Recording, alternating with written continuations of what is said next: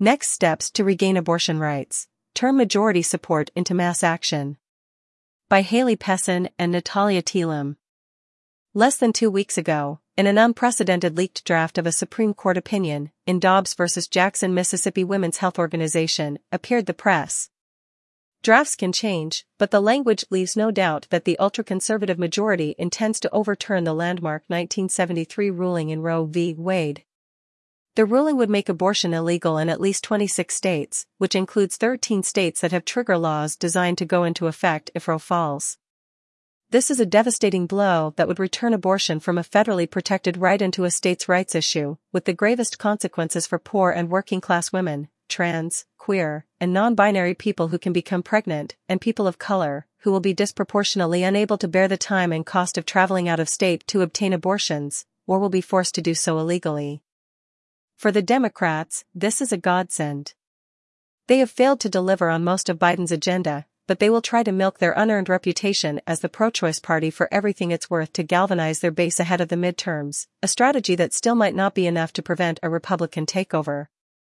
This week, Democrats staged a last-ditch effort to enshrine abortion protections into law ahead of the Supreme Court's finalized decision, knowing that the bill would fail in the Senate, which it did.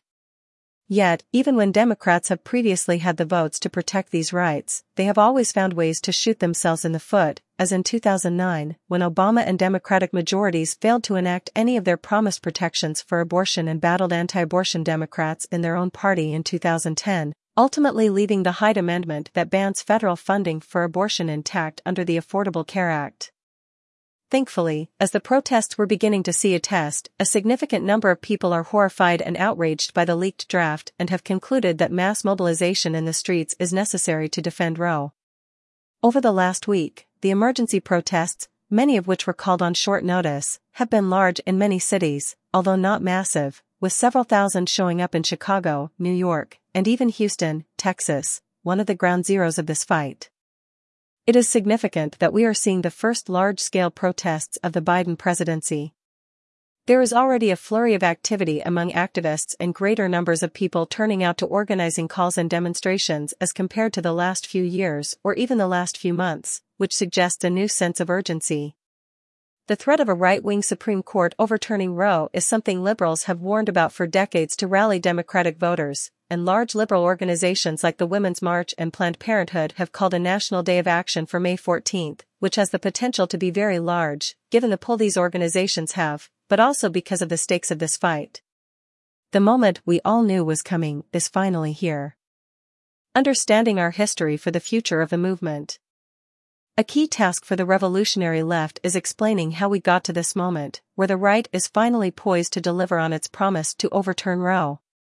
How is it that, at a moment when 69% of people in the U.S. support Roe, that the court felt it could proceed, anyway?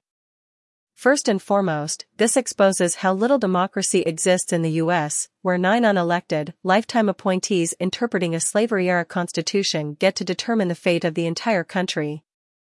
The U.S. has never been a genuine democracy, and its institutions have always been structured to protect the interests of propertied white men. But that doesn't mean the law has ever been immune to social pressure, as when Roe was won in the first place, a decision that was written by a Nixon appointee, in the context of a mass women's liberation movement. Today, the dominant explanation on offer about why Roe is under attack centers primarily on the Republicans' capture of the Supreme Court and the party's decades-long legislative strategy at the state level of whittling away at access to reproductive rights. The impact has been that abortion had already been rendered all but inaccessible in large swaths of the country well prior to the court's pending ruling. There is no doubt that the GOP and its increasingly far-right arm is pursuing an agenda that is openly anti-worker, anti-woman, transphobic, xenophobic and racist, all issues that converge in the fight to end legal abortion. The result of overturning Roe will not be to end abortions, but safe and accessible abortions. While abortion pills have been a game-changer, and abortion itself is a relatively safe procedure, far safer than childbirth, laws like Texas SB 8, which empowers private citizens to sue people seeking abortions and anyone who assists them in doing so, and Louisiana's HB 813, which would allow prosecutors to charge people who obtain abortions with murder, are designed to criminalize people for accessing these safer means of terminating an unwanted pregnancy. This will further empower anti-abortion vigilantes, the police, and the state as a whole to target already oppressed populations. While it's extremely important that people continue to donate to abortion funds and share information about abortion pills, this alone is not nearly enough to defend abortion rights in the context of a state crackdown. Having an abortion, medical or surgical, in more than 24 states, could very well mean needing to break the law. And the fear of being targeted and punished will drive people to seek less safe options when they want to end an unwanted pregnancy. A recent study estimates that a ban on abortion could lead to a 21% increase in pregnancy-related deaths.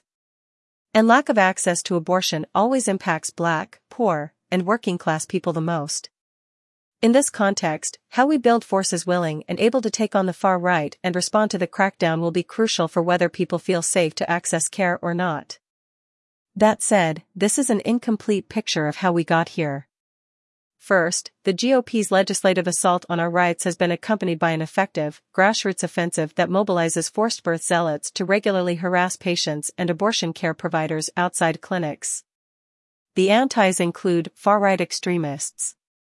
Second, while it's abundantly clear that the Republicans are at the front line of attacking our bodies, part of our assessment also has to include the ways in which the Democrats and the existing liberal NGOs, Planned Parenthood, and abortion providers have not only ceded the moral high ground on actually defending abortion unapologetically, they've also actively demobilized the majority that supports abortion rights, rather than using our power in numbers to wage the fight.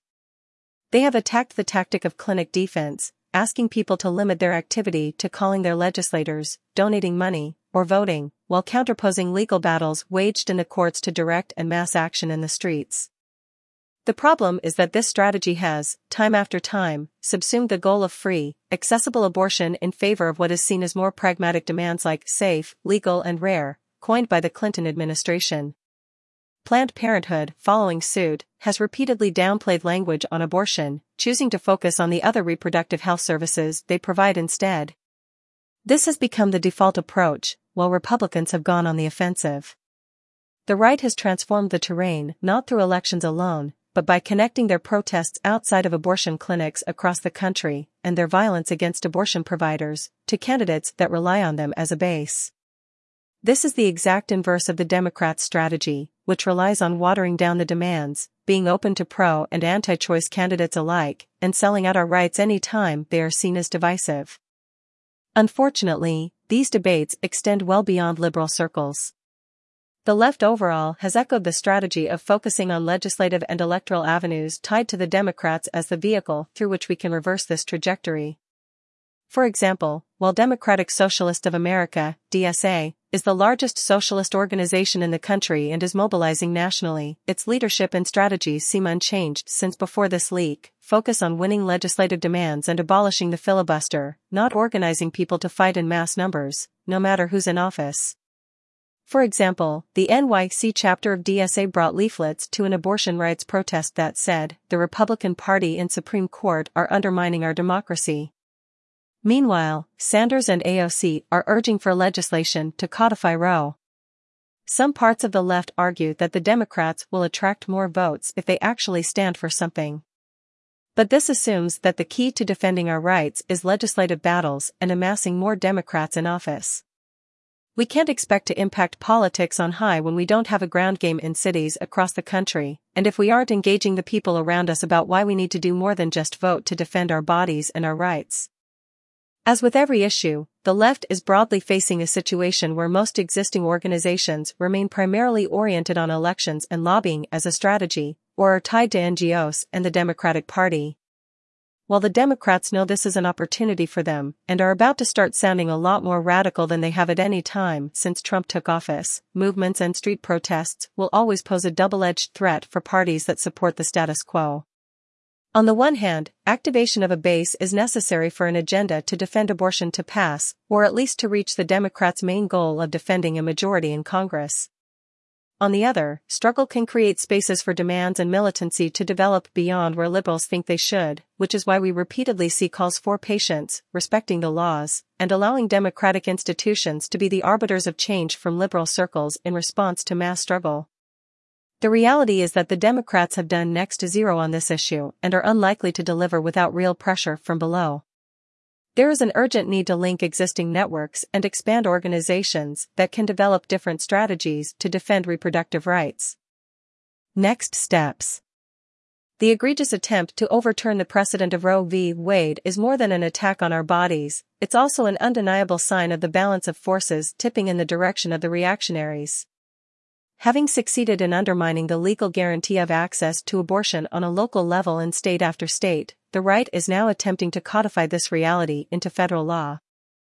The leak should be a wake-up call about how much ground those of us who support reproductive justice have lost since 1973. What do we have to do to reverse the balance of forces again? Because we can be sure that those who will pay the highest price are the poorest, most oppressed among us. For socialists, our goal can't just be to defend Roe, it has to be to make abortion accessible and available and free, which it already isn't. No matter what, our side needs a ground game. Without mass disruptive action against the far right, without ongoing campaigns, without struggle, there is no progress. The absence of such a movement explains how the majority of people can support abortion rights, but it is still under frontal attack. We need to rebuild a reproductive justice movement that takes this strategy as our starting point. No matter how many Democrats win or lose in 2022 with promises to defend Roe, it is the balance of forces on the ground that needs to be transformed, the way the right has succeeded in doing over decades, in order for us to stop this madness. While the state of the existing movement may not be enough to save abortion rights in this moment, this is a crucial moment to reassert the essential role that struggle, disruptive action, and solidarity play in transforming the possible. Mass movements are the essential terrain on which we need to build grassroots organizations that can develop a different strategy. From there, we must create open, democratic spaces where activists, new and old, can come together to discuss what tactics will advance this strategy. Should we be calling for national abortion legislation? If so, how viable do we think something like this is in the context of a Supreme Court that has shown itself willing to side with fetuses over actually living people? Do we need a strategy that more explicitly targets the Supreme Court as an archaic institution that has no mandate, as activists successfully did in Chile? How do we highlight individual stories and connect them to the broader political situation? These are strategy discussions we need to organize with the left of the movement, while also collaborating and mobilizing around demands with a much wider array of reproductive rights organizations.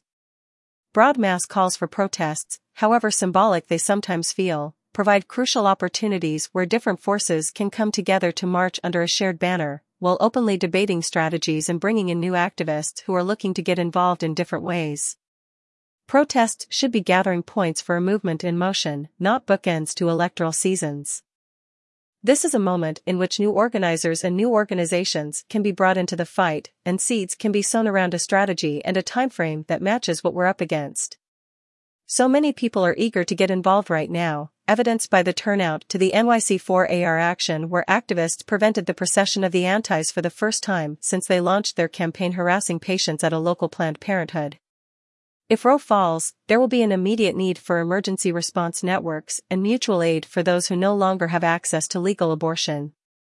And whatever happens in politics on high with the Dobbs v. Jackson Mississippi Women's Health Organization decision, we will need to organize for abortion rights. For those who agree that our rights will only be won and expanded through a struggle-oriented strategy, we urgently need to cohere and clarify our arguments within the broader movement. Roe v. Wade puts the stakes in perspective for us all. What you can do. 1. Go out to the demonstrations on May 14th. 2. Write a report/analysis piece to submit to Tempest where we can learn from experiences and arguments on the ground. 3. Get involved with local groups that are doing abortion rights organizing, or get people in your city together to have a conversation about starting one. 4. Donate to abortion funds. 5. Get ready to fight like hell, no matter what happens. About the authors. Haley Pessin is a socialist activist based in New York.